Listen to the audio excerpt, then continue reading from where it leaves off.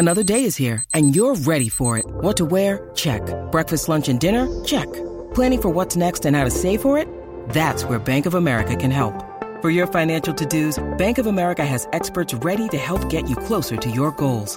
Get started at one of our local financial centers or 24/7 in our mobile banking app. Find a location near you at bankofamerica.com/talktous. What would you like the power to do? Mobile banking requires downloading the app and is only available for select devices. Message and data rates may apply. Bank of America N.A., member FDIC. When you need mealtime inspiration, it's worth shopping Kroger, where you'll find over 30,000 mouth-watering choices that excite your inner foodie. And no matter what tasty choice you make, you'll enjoy our everyday low prices, plus extra ways to save, like digital coupons worth over $600 each week. You can also save up to $1 off per gallon at the pump with fuel points. More savings and more inspiring flavors make shopping Kroger worth it every time. Kroger, fresh for everyone. Fuel restrictions apply.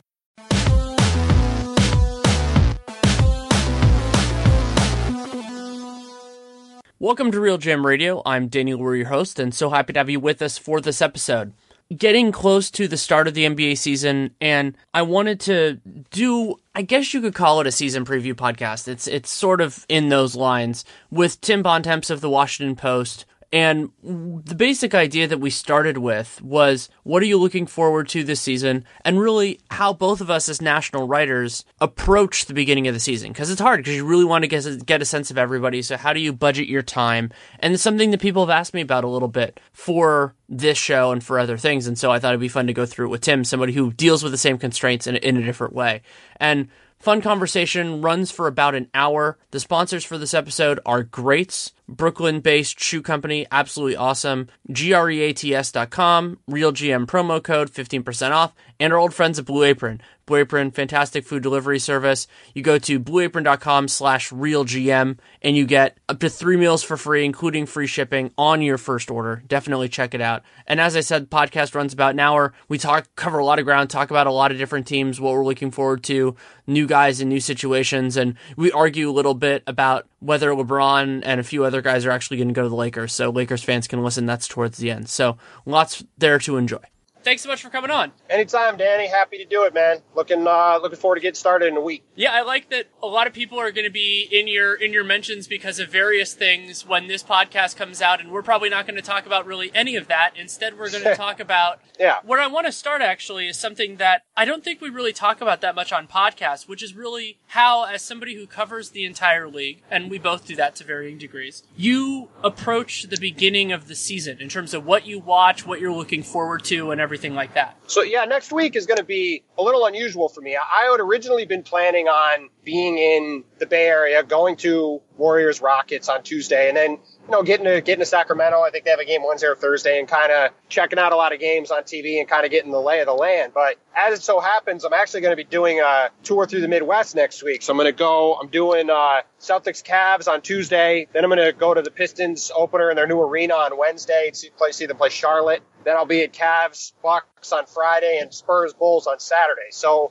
I mean, for me, obviously next week is going to be a little unusual because I'm going to be bouncing around to a lot of different places and seeing a lot of people in person all at once. But I think really over the first 2 or 3 weeks of the season, what I try to do is to try to just get a general sense of where everybody's at. Anybody in the position I'm in who's spent the summer kind of looking ahead at what's going to happen and kind of prognosticating what certain teams are going to look like and how they're going to do and, how rotations are going to play out, all of that kind of stuff. When you get into the start of the regular season, it's your first chance to really start to see if your initial preconceived notions about these teams are accurate or not. Sometimes you can watch for a couple weeks and you can go, you know what, this team looks exactly like I thought it was going to be. Or you can look at it and go, you know what, this team or this player is got a chance to be a lot different than I thought, either in a good way or a bad way. So, to me, you look at like the Timberwolves, right? They add Jimmy Butler to their mix. What do they look like early in the season? Do him and Andrew Wiggins look like they're meshing well in the wing? that kind of stuff. You look at Boston, they have a million new pieces. How do they look? Do they look like they're going to need 2 months to get everything sorted out? Or are they going to be ready to go, right away and look like a really good team? To me, it's just kind of looking around the league and trying to get a sense of where everybody is and where they are in relation to what I thought they were going to be. So then you could start digging into, okay, this team looks different than I thought. Why is that? Or this player has taken a big leap. What are they doing differently? So I guess it's a long-winded way of kind of looking, at least from my perspective, how I try to take these first few weeks of the season to get a handle on how everybody's doing. That makes a lot of sense. Mine is pretty similar to that, and the basic tenet of it is you never get a chance to see these teams for the first time again. Like the first game for the Rockets, like if you don't watch that game live, you can experience it on tape, but it's going to be influenced by what everybody else said. It's going to be influenced by everything. So I focus a lot on those teams, but you also have to take that with a grain of salt, understanding that you're watching that as a one-off. You're not watching it as like this is definitive in terms of where they are going as a team or what they're going to be in April. That's not really what it is. It's more just to get that sense. And so for me, the big teams on that list are Houston, Oklahoma City, and Philadelphia. Because, first game for Fultz and Simmons, and, we'll see what Embiid's situation is and all that kind of stuff. And then, of course, the Rockets. The Rockets, to me, are the most interesting team in the league right now because the forces that are in play there are just different. And then Oklahoma City, I've been pretty public with saying that my expectation is that this is a one-off for this trio. Whether it's two of them come back is another question. And so I'm going to appreciate the beginning of this because you don't know if it's going to continue. Yeah, no, I didn't even bring up Oklahoma City before, but yeah, I mean, they're going to be fascinating to see how those guys fit together. You got like I mentioned with the Wolves, you got the Rockets, Chris Paul and James Harden. The Celtics are obviously going to be interesting. The Cavs are going to be interesting. And those are just the teams at the top. You go down the league. I mean, there's going to be a lot to look at and figure out. And like you said, you kind of I like to try to get a chance to see every team in the league over the first 3 or 4 weeks, at least once. Even if it's just watching a condensed game on League Pass. Like, I like to try to at least see everybody play one time and at least get an idea of, okay, this is what they look like in this early part of the season. And then, you look at stats and you start to circle back to stuff if you find stuff that looks interesting. But like you said, I kind of want to get a first impression of every team and see where they're at. And then I can start to form opinions for what they're going to look like based off of that. What makes this year different, to me at least, is that almost every team has a reason why I'm really interested in them at the start of the year. That could be a young player, like let's say Miles Turner, who I think could make a big jump. That could be an overall scheme, not really a coaching change because no coach has changed, but like an overall shift like what's going on with the Knicks. Everybody really has a hook at the beginning of the year. Now, because of injuries and because of varying other factors, that will change over the course of the year. There will be teams that become unwatchable. I think back to the last 2 months of the Suns. Those sorts of things, those happen. Yes. But at the beginning of the season, almost everybody is watchable, and that is really exciting. So yeah, my goal is to watch at least a half of everybody in the first 2 weeks. I don't know if I'm going to do it, but that's my goal. Yeah, no, I think that's good because like you said, you want to try to get a baseline for everybody. And as you were talking, I was trying to think of if there's a team in the league that I don't have something I want to see about them. I actually don't think I have an answer for that off the top of my head. I think I can come up with something about every single team that I'm interested to see how it goes. To me, the closest is probably the Bulls at the start of the year because they're not going to have. You know what? Let me revise that. There's two teams I don't want to see: the Hawks and the Bulls. I have no interest in watching either of them at all. I know I'm going to a Bulls game next week, but I don't need to see either of those teams do anything. Also, I'll say the difference for me with the Hawks is just John Collins is fascinating to me, so I'm going to keep an eye on him. Though he might be more of like a synergy guy where I watch more like his isolated stuff and not the team. Yeah, I'm more curious to see what Atlanta and Chicago look like in 3 months when Levine is playing again, presumably, and Collins has got a bigger role in the rotation. Because I think now he's probably not going to play. But I mean, in the short term, I don't need to watch a Dwayne Dedmon, Dennis Schroeder pick and roll. And I don't need to see anything that Chicago is doing. No offense to anybody in Chicago. Well, and that's the point is like, for me, it's largely about where there's exploration. Like that's really what the beginning of the season is about. And it's why I get so excited. And it's actually why I periodically watch the preseason now when I used to be really skeptical of it because you get a lot of false positives might not be the right word for it, but you get a lot of information that might not be probative. And so I used to be really dubious of that, but now it's I've gotten a better calibrator for myself of what belongs and not getting on the Kyle Kuzma is going to be a Hall of Fame player train just yet.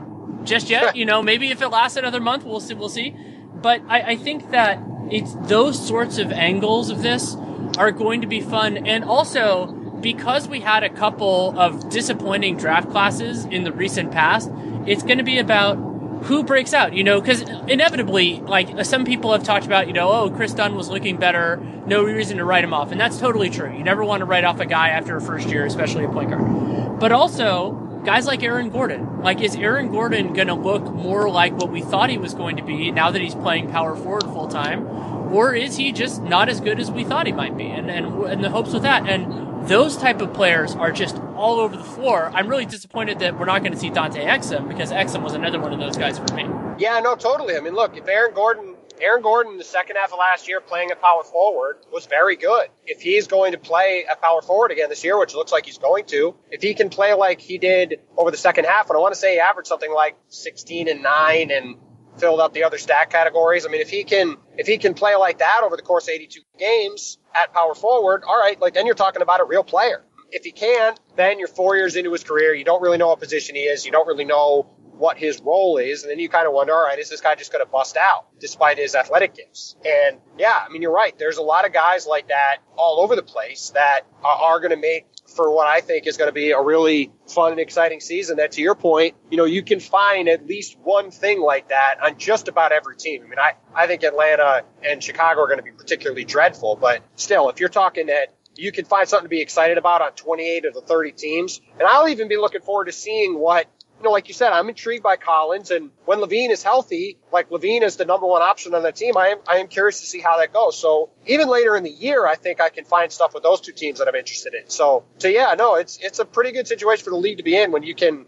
look at 90% or more of the teams and say, hey, I'm excited to watch that for X, Y, or Z. I wrote a piece for The Athletic Chicago last week about LaVine, a potential extension with him. His situation is so complicated because of the risk involved on both sides. And something I said in that was, it's always intriguing to see how a player handles becoming the true number one option. And LaVine is getting into that at the same point where he's going to be coming onto a team not at the beginning of the season, coming back from an injury, and on a totally different team in a totally different city. Like that situation when he comes back is going to be really worth watching. And another one like that, sort of like that, is Milwaukee. So Milwaukee, you're kind of getting into this realm because I actually think that from a overall scheme perspective, a starting five of Brogdon, Snell, Middleton, and Giannis, those guys, and then whoever they want to do at center, they can run that rotation how they want. That actually makes more sense than Jabari in some ways, even though I think Jabari is a superior player to at least Tony Snell of that group.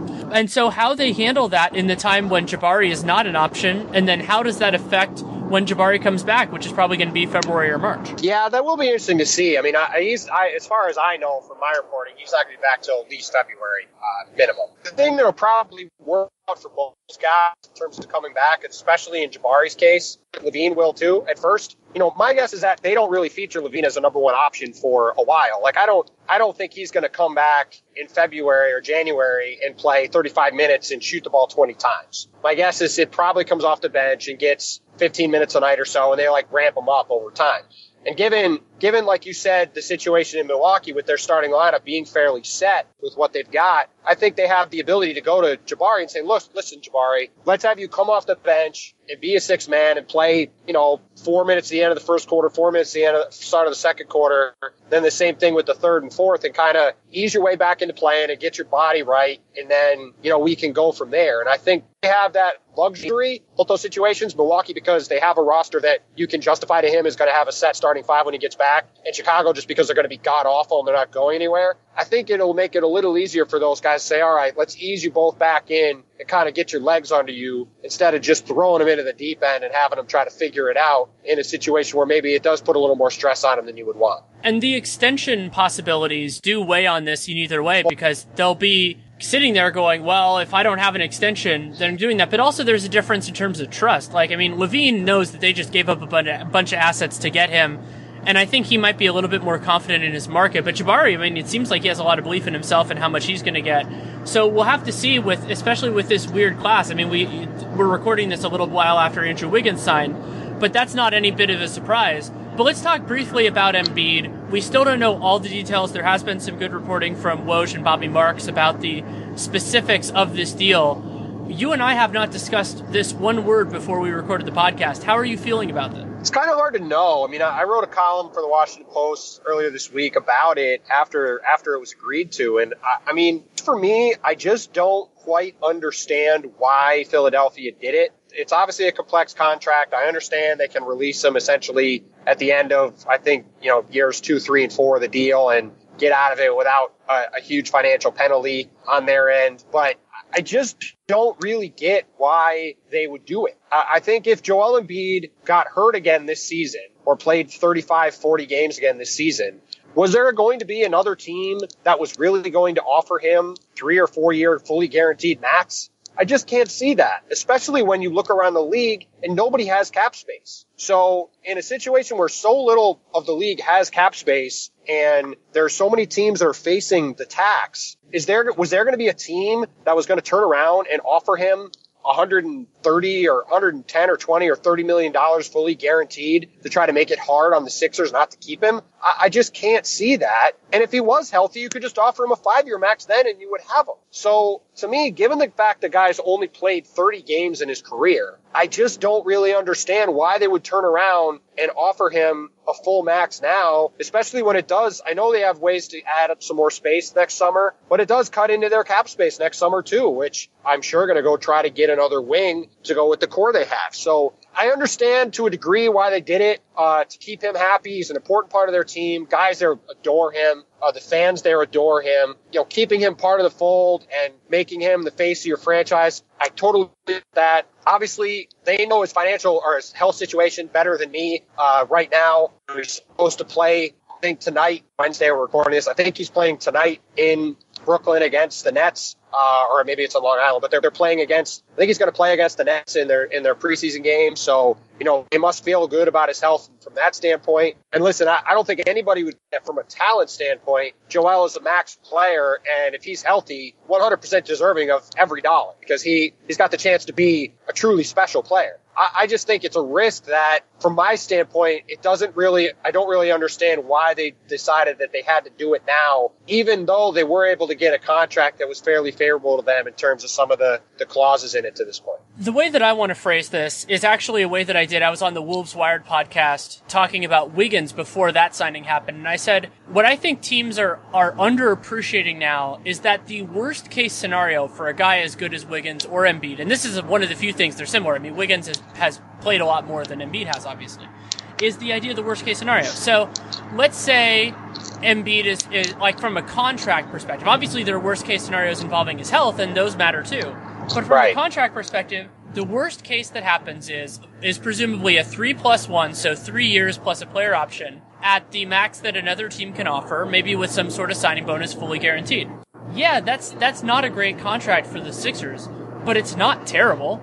And they would have the ability to get a designated veteran extension on the end of that if he was doing really well. Like, if they wanted to, and, I mean, now we're 4 for 4. We'll see what we are at that point in terms of guys taking that money when that money is available. So, that worst-case scenario was not that bad. They didn't fix the rest of the extension system, so that might be a little bit of an issue. And if he's not worth this contract, they have eventual protection in specific circumstances, which is one of the things I found most surprising and interesting about the contract, is that it's not broad, like, if he misses 25 games. It seems like it's more if he misses 25 games and it's because of these things, which is actually way stronger protection for Embiid, a guy who misses time, just because they're being cautious with him and everything else. So it's this weird combination where I think his talent is absolutely worth this, but the choice to do it now, especially when in this specific circumstance, you get the benefit of the doubt. This is not a circumstance where it's, trying to be too cute, look at what he's done for you and all that kind of stuff. He's played in 31 games. He could have played in more last year. It's not like he can be pissed at you for saying, hey, we can't come to an agreement right now because we don't know how much you're going to play. Yeah, and I even think that the Wiggins situation is different, right? I'm with you. I think generally that to this point, Wiggins has not shown that he is a max player. But you look at Minnesota, a team that already lost Kevin Love because they screwed around with his contract completely unnecessarily. They have him and Karl Towns there. They traded LaVine for Jimmy Butler. They have this team that's built around these two young guys that they brought in these vets to try to support them with. And Wiggins has been healthy and has been productive, at least from a scoring standpoint. So I can understand why Minnesota would make this bet. Now, Wiggins needs to take, to me, a significant jump to completely merit the money. But I can understand why they did it. I think your rationale about the Sixers is spot on, though.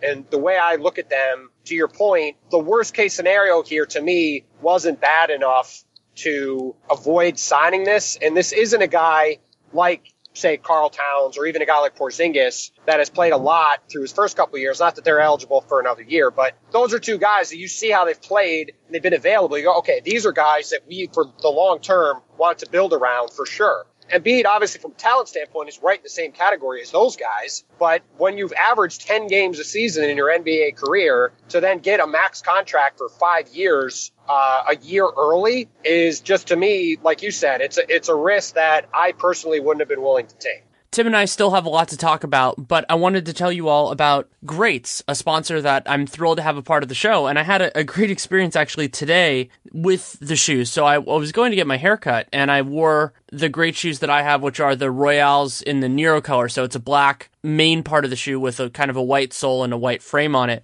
And without any prompting, my hair is just like, wow, those are really cool. Where did you get those? And I got to explain they're Greats, they're a sponsor, and that they're a really distinctive look. I think that's part of the reason why I like them a lot. And since those are black and white, it's a color combination that looks good with a lot of different things. I've really enjoyed them.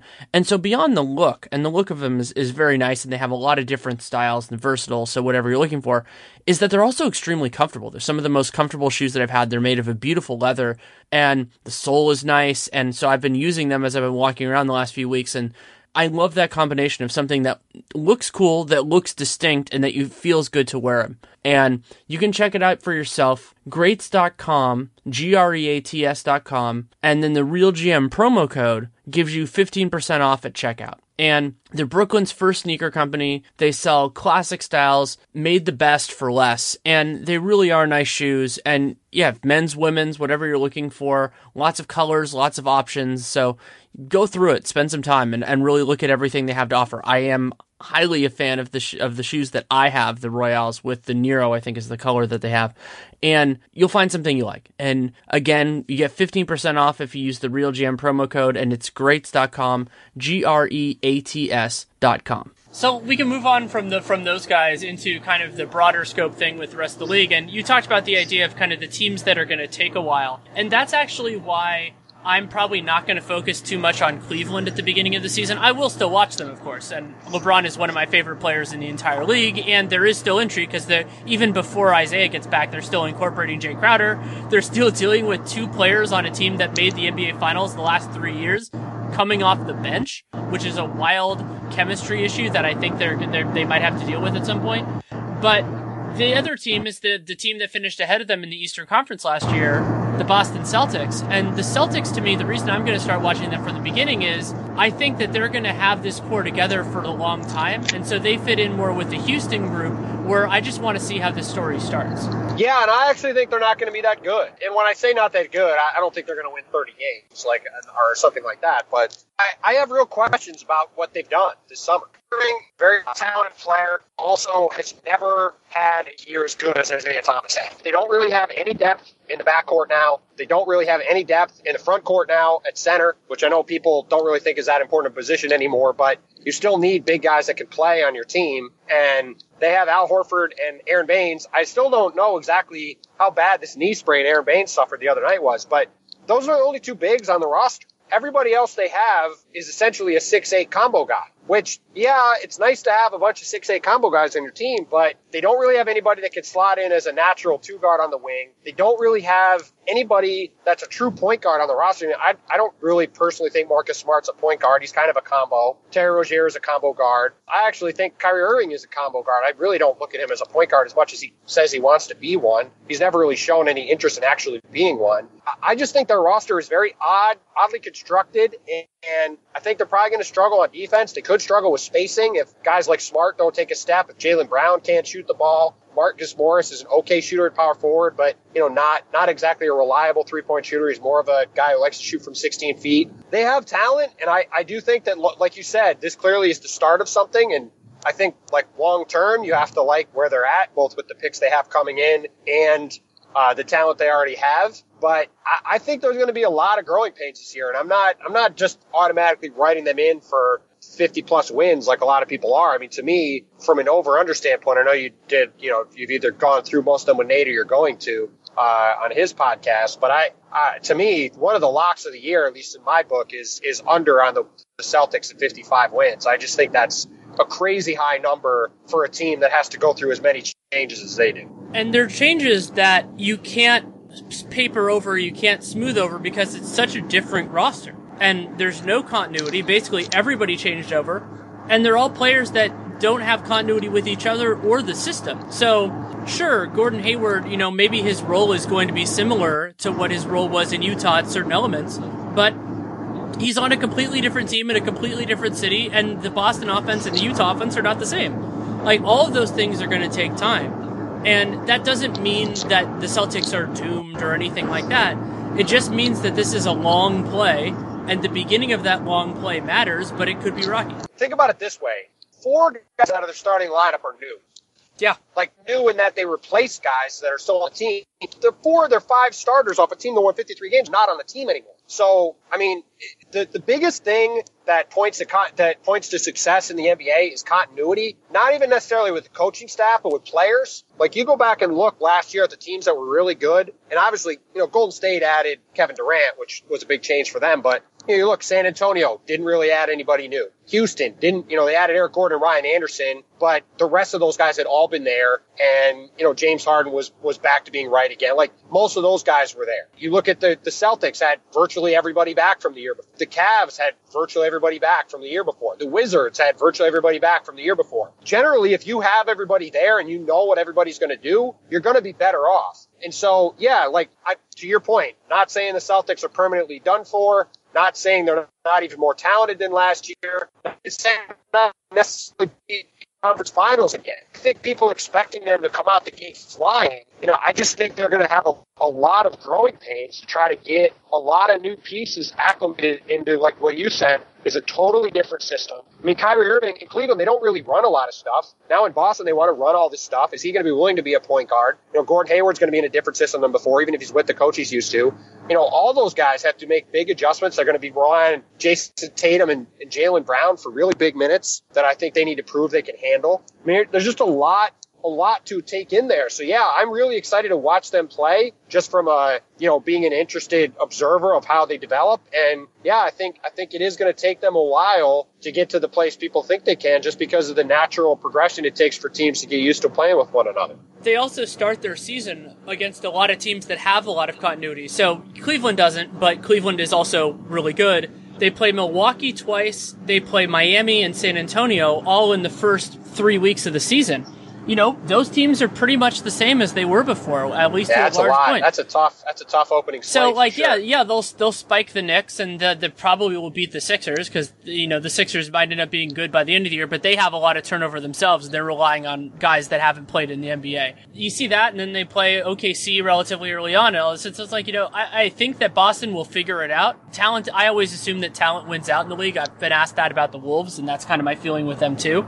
But it does take time, and so who you play early does matter. And that's also one of the big overarching stories for me of this year, is the combination of the uncertainty around the playoff picture and the earlier trade deadline. There will be a line in the sand that's going to be a little bit different for each team, but generally speaking, teams are going to say, am I in contention or am I not in contention?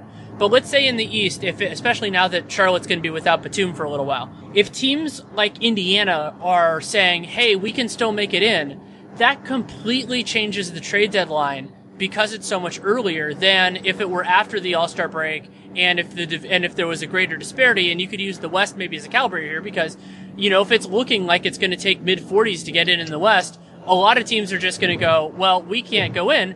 And that might actually lead to even more disparity moving forward, because if the West teams tank first, then that actually makes them better long-term in what everybody says is going to be a good draft class. Yeah, no, like that's all going to be interesting. I mean, you have to sit and wonder, like, you know, I think you can even also look at it the other way, where if a team, because of the earlier deadline, you might see a team that's on the verge of, on the fringes of making the playoffs that goes, you know what, we don't really think we can do this. Or if we do this, we're just going to get destroyed in the first round. And so let's, you know, kind of like what the Minnesota Twins did in baseball. The Twins decided in late July they couldn't make the playoffs.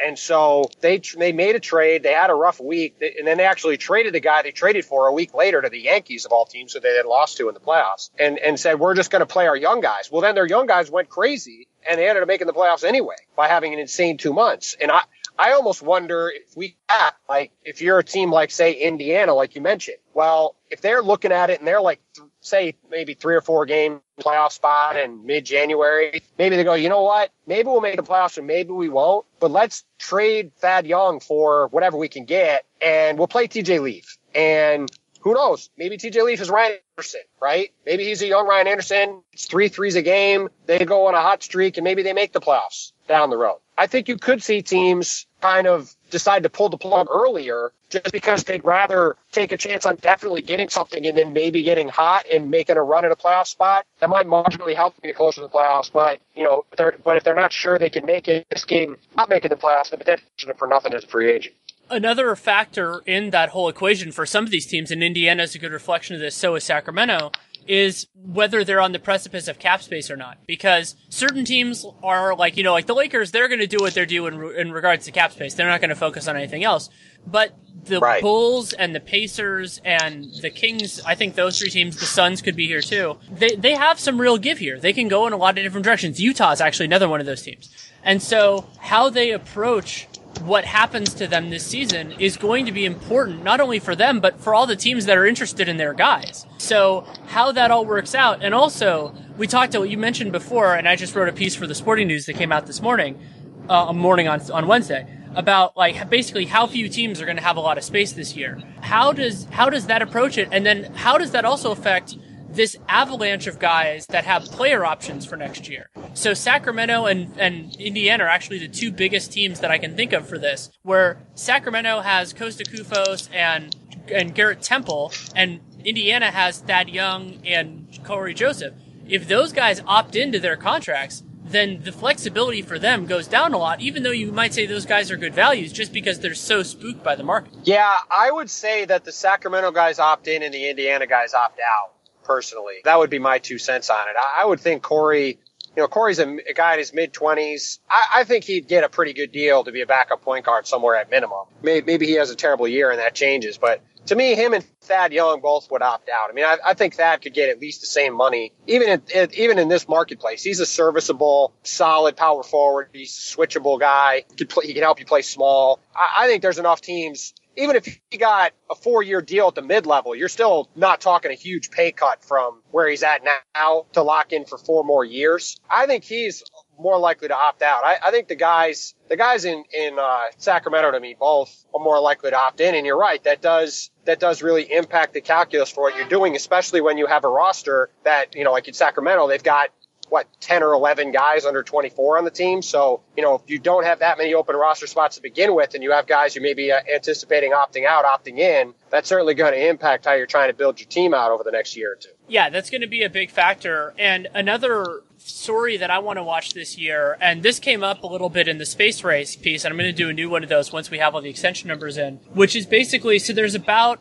it was $400 million, which was the same as last year. Now it's getting closer to $300 million. I haven't done it after the Embiid stuff. In available money this offseason, and it's narrowly concentrated, as we've talked about a little bit. But another big part of it that's different this year is that a lot of the free agents actually are concentrated on teams that, even if they lose that guy, they're not really going to be teams that have money to work with. For example, Isaiah Thomas, LeBron James with Cleveland, or DeMarcus Cousins on the Pelicans. If those guys leave, it's not like those spots are opening up. It's not like the Pelicans can go, hey, we now have a max spot, we can go after somebody else. Nope, they still don't have cap space. They can't do that. And so it's possible that this is going to dry up so fast.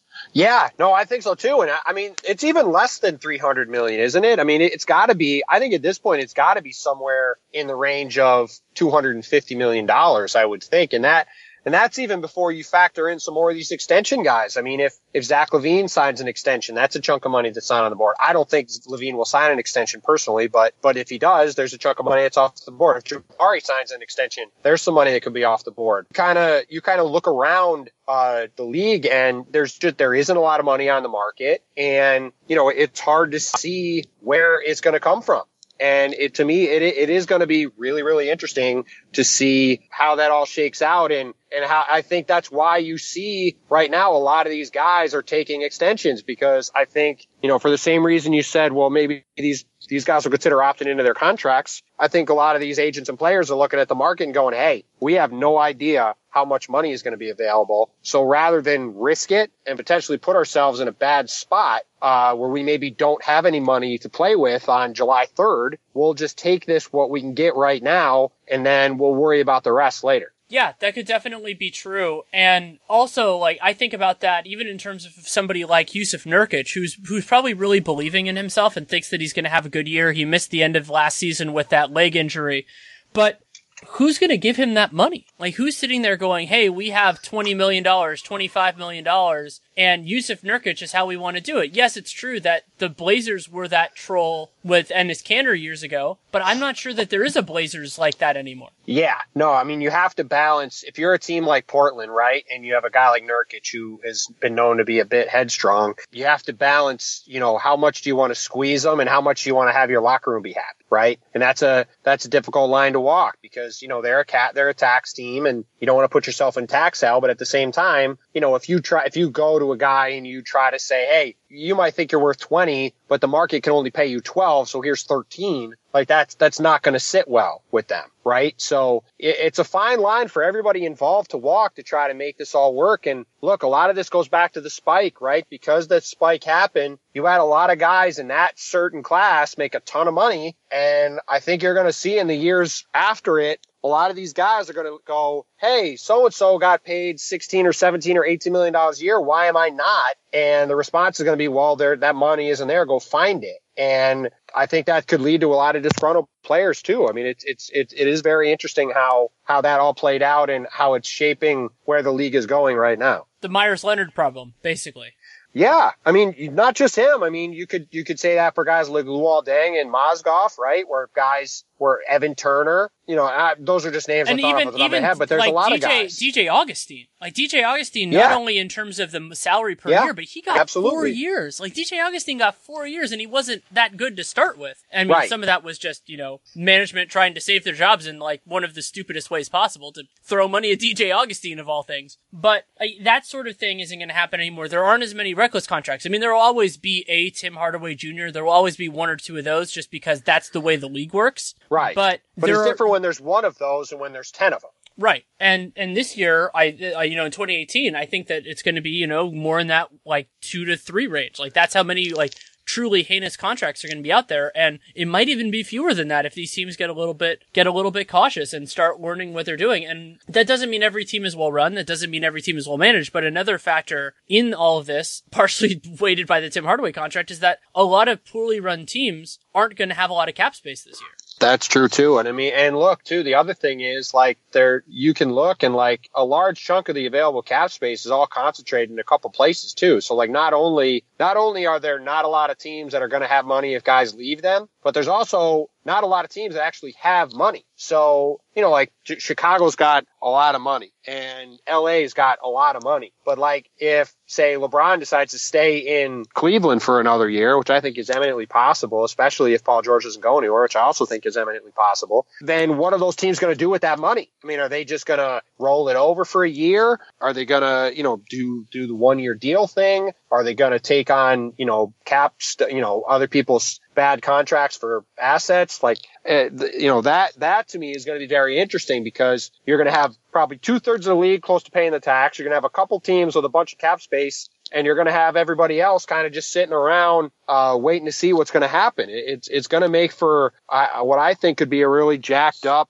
free agency period and a trade market in the summer with teams trying to maneuver around that and figure out what they're going to do. That's a really good point. And two other elements of that I've found really fascinating as I've been working on kind of some off-season preview stuff is, one, some of the teams that have a lot of space either might not have an interest in high-level free agents, and high-level free agents might not have an interest in them. So like Chicago, it's possible even if they throw money at some of these guys, they're just going to be like, is Isaiah Thomas going to go, oh man, I really want to go play for the Bulls? Like that could be a really big issue.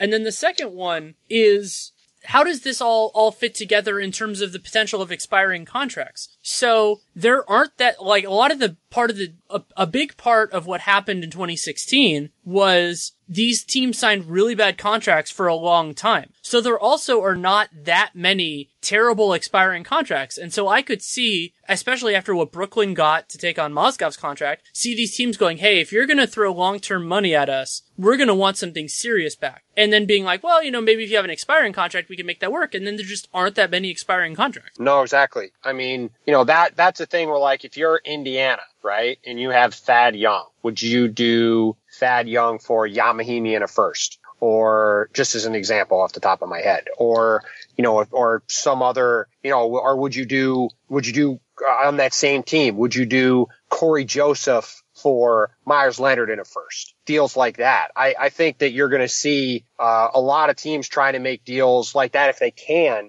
to try to get off of money. Bojan Bogdanović, I think he's got $2 million guaranteed on his second year of his deal. There's another guy that, one of these teams trying to shed a contract. Maybe they take him, like ironically what Brooklyn did with Bogdanović last year. They ship him to Washington. They get a first round pick with Andrew Nicholson, and then they move on Nicholson's deal to take on a better player with a bigger contract. I think you could see teams start to get creative with stuff like that because, you're going to have a lot of teams desperate to get off money, and by hook or by crook, a lot of them probably are going to do it. And how exactly they go about it will make for some very interesting dynamics around the league. Before we move on to really the end of the podcast, I want to take a minute to tell you about Blue Apron. I'm thrilled to have Blue Apron back on the show because, as many of you know, especially longtime listeners, I'm a huge fan of their product. I've been enjoying Blue Apron now for, I think it's a couple of years, and there are always new standouts. The one for me that was most recent was a seared salmon and a tomato. They called it tomato fondue, but it was really a tomato dish on it, and then there was rice and carrots, and it was excellently cooked.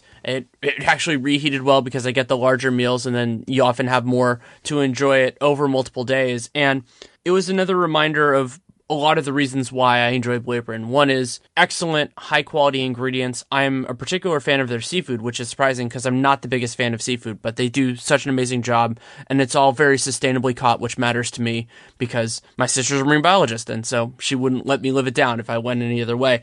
But all the other ingredients, whether you're talking more like the main pieces, like in that one, the tomatoes and the carrots, or the spices or anything like that. And that's the other reason why Blue Apron is so intriguing for somebody who doesn't have the most fleshed out cabinet in terms of all of the other elements that make for a successful dish. And when you get Blue Apron, you don't have to worry about going to the store, buying the wrong quantity or anything like that. It's all perfectly portioned for you. So that means A, you don't have any food waste, and B, you don't have any purchase waste, if you want to think about it that way. You get exactly what you need to make it happen. And I'm a huge, huge fan of Blue Apron for those reasons, and it's a great way to build cooking confidence and eat good food. I mean, you have all of these different things that are running together. I've been using it now for years, it feels like, and I absolutely love it. So you can try it out for yourself. The way you do it is you go to blueapron.com/realgm. So it's a URL, and you get your first 3 meals free, including free shipping on your first order. And you don't have to take my word for it. You can try it out. That's how it happened with me. They came on as a sponsor. I had loose familiarity with the product, and now it's hard for me to imagine not having it anymore. So again, you go to blueapron.com/realgm, get your first 3 meals for free, including free shipping on that first order. So blueapron.com/realgm. Blue Apron, a better way to cook. The two teams that I kind of want to end this with, I think are, one's flying under the radar, one absolutely isn't because I think they're genetically incapable of it. But they're two teams that I think will be really, really fun to watch this year, but also are key to keep an eye on going forward. And so the first one I want to talk about is the more under the radar one. That's the Dallas Mavericks. Because what Dallas has is an intriguing roster, especially when Seth Curry comes back from his stress reaction. They have just a lot of talented guys, and I love Rick Carlisle as a coach, But also, they can get pretty close to max money, and Dallas with max money in this market could actually make some noise. I've been thinking about them as a DeMarcus Cousins destination, but they could get in on just about anybody. They would make a lot of sense for DeMarcus. And you look too, and they're a team where, you look at these guys that are looking at free agency, right? And you look at a guy like Dennis Smith Jr., and I think he's going to be really good. If he wins Rookie of the Year or maybe finishes second or third in the voting and looks really talented and like a promising guy to build around going forward, and you've got Rick Carlisle and you've got Harrison Barnes, who looks like a nice piece. You've got some other guys there, some younger guys, Seth Curry, some other guys that maybe you can look at and say these guys could be pieces of something. I think you look at that and you say, hey, that's a team that I could go to that's got a good infrastructure, it's got a good owner, that's got smart management and a good coach. I think you're right. I think they become a team that, even though they didn't have those other guys, the fact that they've got a young guy, they'll probably be bad enough to have another top 10 pick, which should be a pretty good draft, maybe higher if they get lucky. I think that puts you in a situation where you can really start to put the pieces together and have a team that a guy like Boogie might look at and go, hey, you know what? That'd be a good place to go. And then as time moves on, they can still create more money to go get more guys and building around me over time. So yeah, I think they are a really interesting destination, and they're I think going to be a fun team to watch because if people, I imagine anybody listening to this podcast already knows all about Dennis Smith, but he is going to be, I think, a really, really fun player to watch, and a guy that you can turn on a game, a random league pass night, and Dallas isn't going to be good, and he's going to have plenty of nights where he's all over the place because he's a rookie and he's going to be a little out of control, but he's going to have some nights here where he probably goes for 35 points and does some stuff that really makes you drop your jaw and marvel at what he can do. And Rick Carlisle is the only coach in the league that can deal with an injury to a point guard and still have four point guards that can play rotation minutes for him and actually do it. And Dallas consistently, the way that they've approached this has been so much fun the last couple of years, giving Curry the chance in the first place, Yogi Ferrell, who might end up starting for this team. They have a lot of different guys there. I'm going to be fascinated with what they do and how they approach that moving forward.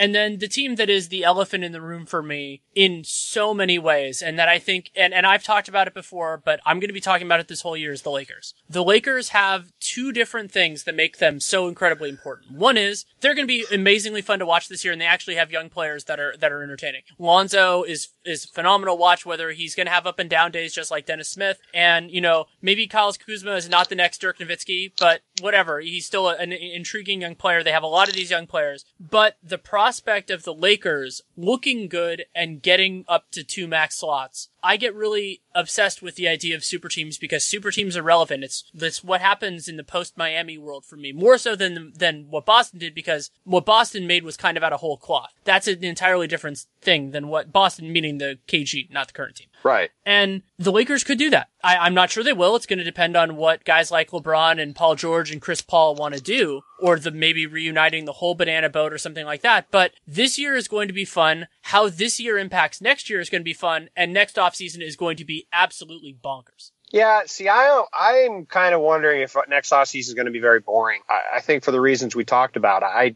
think to me the whole key is Paul George. If Paul George decides to stay in Oklahoma City, which I think is a real possibility, I look around and I just don't see where anybody's going to go. I mean, yeah, maybe a guy like DeMarcus would go to the Lakers or the Mavs or something, but you start to look around and Isaiah Thomas is injured. If LeBron sticks in Cleveland, if the 3 guys in Oklahoma City stick around there, which I think there's no question Carmelo is staying there now that Russ is locked in. I think it's just a matter of, I shouldn't say no question. I think it's extremely likely Carmelo sticks around. It's a matter of what Paul George does. But, I think if Paul George does stick around, I think you have to look around and kind of wonder, is this going to be the offseason we expected with a lot of craziness happening when there aren't a lot of teams with money and there aren't a lot of guys actually thinking about moving? I think it could be more of an offseason for basketball nerds like ourselves, where there is like the much more intriguing stuff is how are these teams trying to get off of money and like what kind of machinations are they doing to avoid the tax? I think that stuff's going to be interesting. I think the Lakers are going to be fun to watch, like you said. I also think they're going to be horrific. I think they're going to be really, really bad. I've seen people say they could win 30 or 35 games. I think that's crazy, personally. I think they're really going to struggle a lot. People, the big talk in LA is that they have to work on their defense. Their defense, I think, is going to be atrocious. I mean, I'm a huge Lonzo fan, just like you are. I know you're a UCLA guy, but, he's going to be very fun to watch. I think he's going to be a very good player, but he's not exactly a great defender. Kentavious Pope is good at the 2, but, Brandon Ingram still has a lot of work to do to become a really good defender at the 3. They don't really have a good power forward defender at the 4. Brook Lopez can block shots, but can't move his feet at all and is a bit of a liability at the 5. And if he has to miss any time, which I'm sure he's going to miss some time, guys like Ivica Zubac and Bogut at this point, I just think their defense is going to be terrible. So I think they will be very fun. I'm looking forward to watching them. I also think that they're just going to stink, and I think it could very well wind up that the Celtics wind up with that pick, which is protected. It's either outside the top 5, or if it's a number 1 pick, it goes to Philly. But I think you could see Boston get that pick and give themselves another young guy in what's a loaded top of this draft, because I just think that the Lakers, for all the excitement about them, understandably, and I like the direction they're going in, it's hard for me to see how that team gets better in the short term. I can't wait for Danny Ainge to take another gritty guard up high. Maybe Colin Sexton can be that guy for them if they get that pick. But the Lakers, so my thing, and I haven't talked to people in the know really about this, but my little theory is that if Paul George says no, I think it's going to be very hard for Chris Paul to say no, because the Rocket situation is fungible, it is flexible. But if LeBron goes there and LeBron says, "Hey Chris, you can play here with Lonzo," and I think that actually works. Lonzo playing off ball a little bit more at the 2. You talk about a team of CP, LeBron, Lonzo, Brandon Ingram, and probably Brook Lopez at center. That's really hard to say no to in LA, where his family, where Chris Paul's been based for basically the last 6 years. Is it really hard to say no to? Yes. I mean, I see why. Why is Chris Paul? No, seriously, why is Chris Paul? I mean, look, Brandon Ingram was one of the worst players and one of the worst rookies in the history of basketball last year. That's from true. A statistical standpoint. And Lonzo Ball is 19. Is Chris Paul at 34 at that point, or 33, going to be like, yeah, you know what? I'm gonna give away, the last part of my prime to a team that features in that construction 2 guys are under 21 that, I mean, look, maybe Brandon Ingram takes a big leap this year, but if he doesn't take a big leap this year, I don't look at him as a guy that guys like LeBron and Chris Paul are going to go, that guy's a building block. I mean, those guys aren't, LeBron is not going to go to some team that's going to be good 3 years from now.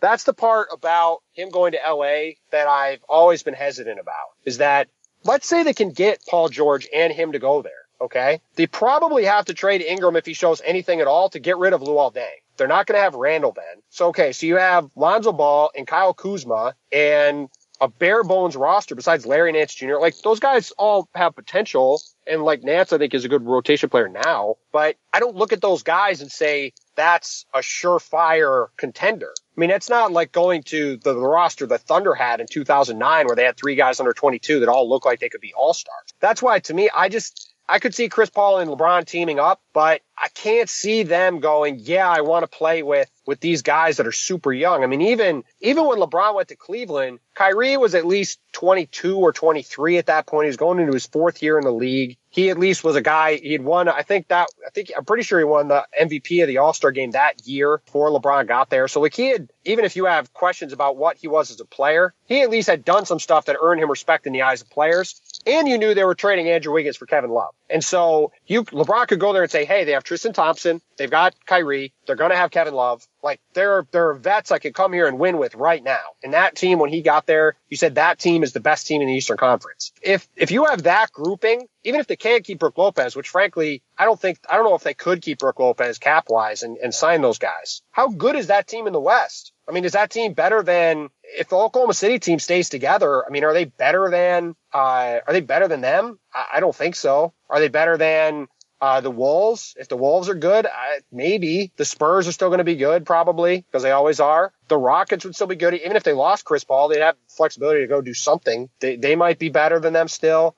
So is LeBron and Chris Paul going to go sign up for a team that's going to be in the middle of the pack in the West, and if it played the Warriors, they'd get destroyed? Personally, I just don't see it. Maybe I'll wind up being completely wrong, but I think the Lakers are going to have to do something bigger than that if they're going to get him to go there. And that's why, to me, the key to that is Paul George, because if Paul George isn't willing to go anywhere, I think you're right that it would keep Chris Paul from leaving. and to a degree. And I also think it would really make LeBron think twice about leaving, because like if you have LeBron and Paul George and they go to LA and then they want you to turn around and go get Anthony Davis or something, like you can trade Lonzo and some other pieces and picks and try to go get a guy like Anthony Davis or some similar type third wheel. Like, okay, then maybe you can do that and construct a team that makes sense. But I just think as currently constructed, I just don't see their young guys being enticing enough to get a guy like LeBron or one of those elite guys say, yeah, I'm going to go team up with them right now and we're going to be really good immediately. A lot to unpack there, but I think the operating theory is correct. That the way that I've been phrasing it is that I don't think LeBron is going to go to a place unless that team has a very good chance of making, at the bare minimum, the conference finals. You know, like right. and you could say the NBA finals, and I wouldn't bat an eye. I wouldn't say that would be incorrect. And if he's going to the Western Conference, he's going somewhere where he thinks he has a chance to beat Golden State. And so that raises a real problem, because the teams that have cap space, and I also don't think LeBron is going to leave a lot of money on the table. He could leave a little, but I don't think he's going to, go to Houston for the mid-level exception or something. I don't think those options are reasonable, at least to me. Right. So you're right, though, that if he doesn't feel that Lakers team would be there, then that's an issue. I think that their cap situation's a little bit different. It depends on whether they're willing to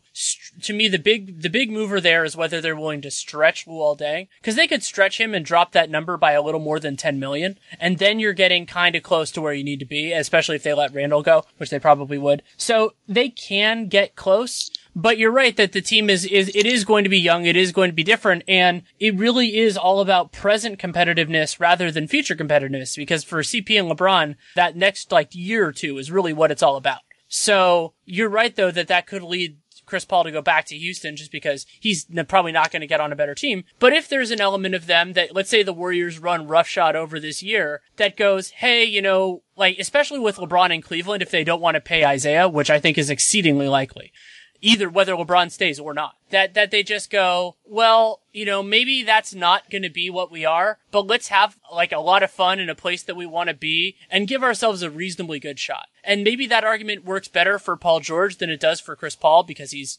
from Palmdale, not that far away. Maybe it speaks more to him, but my theory is still that that's going to work. I just think that those two guys in particular are way too competitive. I mean, I think if you're talking about them at 37, I think that's a different calculus, right? Like, okay, we're definitely past our prime, but we want to go play somewhere, and they make it happen where they go play on a team and they screw around and they whatever, they have their fun. Like, I think that's different if they're decidedly past it, right? But I think LeBron James is focused on his legacy and trying to catch Michael Jordan in every way, right? And so I just cannot see him going, yeah, I'm going to go have some fun at 33. I think LeBron thinks he can be LeBron till he's 38. Now, maybe he can't be, but I mean, I don't see him until he can't do it anymore. I just don't see him thinking he can't get to the finals. That it means a lot to LeBron that he's made 7 straight finals. And and it certainly looks like it's going to be 8. And if he can't go to LA, to me, with a plausible chance of beating Golden State, then I think he looks at everything and says, I should just stay here in Cleveland. We got a really good team again. And then I can reassess in a year. And because he can do whatever he wants, right? Like, he's LeBron James. If he says, I want to go somewhere, teams will blow up their team to sign him until he isn't LeBron James anymore. So that's why, to me, I just think it's fun to think about these combinations of guys. But to me, it's only realistic if you look at it and say, this team has a chance. Now, could he and Chris Paul take a little less money to go to LA to play with Paul George? Yes. I think then, if you're getting Paul George in the mix there, then I think a lot of stuff can happen. Then you've got a couple of guys who can play on the wings. Then all of a sudden things look different, right? But that's why, to me, he, in a way, is the entire key to everything that happens next summer, because that decision he makes is the one that I think will have a lot of ripple effects for everybody else in terms of not just how good Oklahoma City is in the West, but also what these other guys think about in terms of real options they have to be competitive. By the way, this is also why it's so frustrating that none of the Eastern Conference teams, most notably the Knicks, didn't manage this circumstance well enough to keep space for this year, because if they had, that would have been a way easier pitch, because you wouldn't have to face the Warriors until the NBA Finals. Yep, you're totally right. And, it does there is an opening too. I mean, you look at, like, to me, the team to watch this year are the Wizards. Like, if the Wizards could somehow, say, get DeMarcus Cousins on their team and have a trio of Wall, Beal, and Boogie, like, that's a team that you could see getting to the finals. And of all those teams in that upper reaches of the East, I think they're the one team that has the ability, if they can find the right piece, to really go toe to toe with Cleveland right now. And that's where, like, you just met, like, I just thought of that because of the way you framed your statement. Like, it is kind of remarkable that a lot of these teams are just stuck in a position where they need either to have the space to go get a couple guys, or they have to have the space to get that one guy. And because of stuff they've done over the last year or two, none of those teams are really in a position to really strike rich if the opportunity presents itself next summer or before. Along those lines, question that I'm looking at in the East is, will the rising teams start passing the older teams? Like, will so basically to me, the rising teams are the Sixers, the Bucks, and to a lesser point, I don't know where the Celtics fit in anymore. The Celtics are in their own thing. They're kind of both at the same time, which is why I don't like it. And then right. Versus like the Raptors, the Wizards are young enough that they're kind of, the Wizards, I think the Wizards and Celtics are kind of in their own thing. They both should be very good for quite a while. They're young and still good. So yeah, really. Right. So where do those balances strike? And so are those teams like the Bucks and the Sixers, are they good enough where we're saying, like, if LeBron leaves Cleveland, that's where the conference is going? Or do we say the Wizards and Celtics are going to battle it out for a couple of years while they get ready? I mean, to me, I think it's the latter. I love Philadelphia's long-term potential, but there's just so many question marks there. Marco Fultz hasn't played a game yet. Ben Simmons hasn't played a game yet. Joel Embiid, we spent 5 or 10 minutes talking about him. In fact, you can't ever trust him to play at all. I just think you look around at those guys, and to me, it's just very difficult to guarantee they're going to be able to play. So, obviously Giannis has a chance to be the best player in the league. I think he probably will win one or more MVPs at some point. So he might be good enough to lift the Bucks up, but I just don't know if they have enough there. That's where the Jabari thing kills you, because Jabari could be a really good second scorer on a team like that and could be kind of a difference maker. But with 2 torn ACLs, it's just hard for me to think he's going to be able to hold up.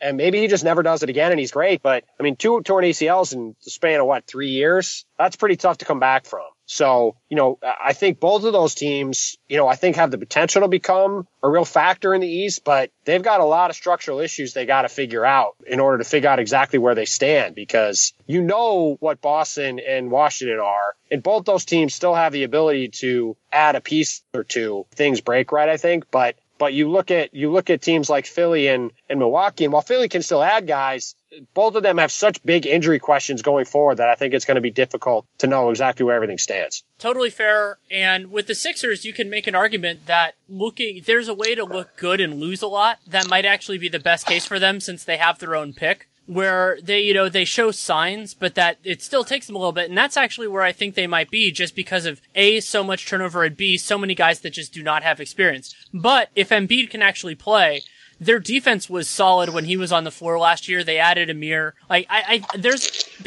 see both sides of the Sixers. I see a way that it could work, and then I see a way that it could take more time. And that's also why the Bucks are more interesting in some ways to me, is because I could see, if Giannis takes another step, if their young guys look better, if playing Thon Maker more regularly really helps him, that they get into this mix too. And it's going to be so much fun to watch. I'm really looking forward to this season. Yeah, no, me too. It's going to be great. And like you said, there's a lot of reason to be excited about the upcoming year for sure. And, all the above, or some of them plus more. I mean, it's going to be a great season, and I'm really, really excited to see what happens. It's going to be a lot of fun. And, for guys like us who live to watch the NBA every day, there's going to be something to watch every day, which makes it a pretty good job to have. Absolutely. Thanks so much for taking the time. Sure, man. Happy to do it. Thanks again to Tim Bontemps for taking the time to come on. You can, of course, read him at the Washington Post, and you can follow him on Twitter at Tim Bontemps. That's TIMBONTEMPS. He had 2 pieces. We didn't really talk about this in the course of it, mostly because I hadn't read them when we recorded it, on the top 100 players, which is a feature he did as well last year, and 2 companion pieces with that. And then also he worked on a piece with David Farenthold, which is awesome, about what's going on in sports in terms of Trump hotels and everything political. And so I thought it was an interesting juxtaposition to have those two things come out at the same day, actually. I think it was within a couple hours. And Tim does phenomenal work. And you can also listen to the Posting Up podcast that he does, which I enjoy. Was actually on, continuing my weird trend of talking about the Orlando Magic on podcasts, which I actually do enjoy because I watch them a lot and think about them a fair amount.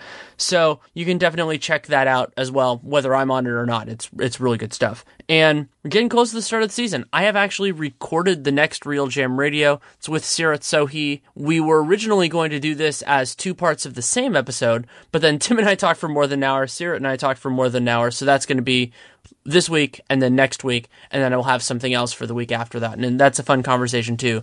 So you can look forward to that. Dunked On is going strong now. We're about to start the season. Nate and I have been prepping our season preview and doing newsers and things like that, and he's been finishing up his off-season work, and we're going to be going. And then, of course, the Twitter NBA show is going to start Wednesday, so the second day of the NBA season.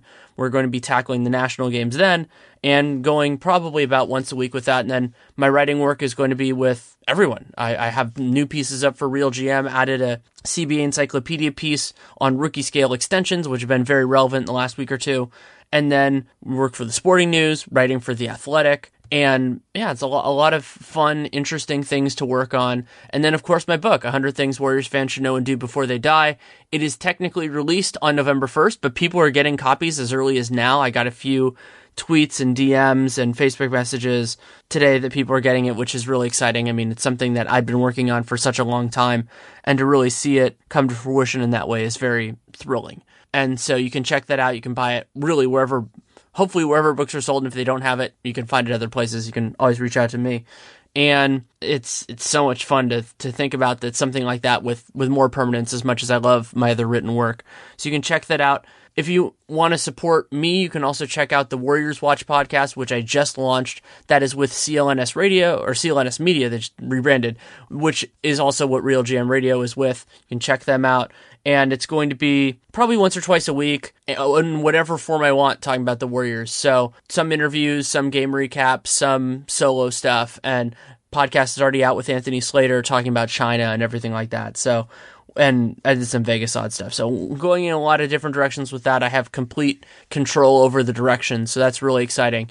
So if you want to support me, you can check that show out too. Leave a rating, leave a review. Same things you can do here. And then the big thing also for me, beyond subscribing, downloading every episode, which are great with my stuff because it's more sporadic than something like Dunked On, is to check out our sponsors. Because if you check out our sponsors, they know that you came from us. That not only leads them to want to advertise more with us, but that leads other people to want to advertise more with us. So for this episode, that is Greats. Awesome shoes. Have a pair. Absolutely love them. GREATS.com. Real GM promo code gives you 15% off. And if you don't like the shoes you get free shipping and free returns. So you can check it out. The ones I got first try fit perfectly. I was very happy about that. And then Blue Apron. Food delivery. Awesome meals. BlueApron.com/RealGM. 3 meals for free, including free shipping on your first order. Should definitely check it out if you haven't already. I feel a little bit bad if you haven't already tried it out. I've been impassioned pitching them for years now, and I do really absolutely love their product. So you can check that out. If you have any feedback on the show, good, bad, or indifferent, DanielLaRue@gmail.com is the single best way. You can try at Daniel LaRue on Twitter, but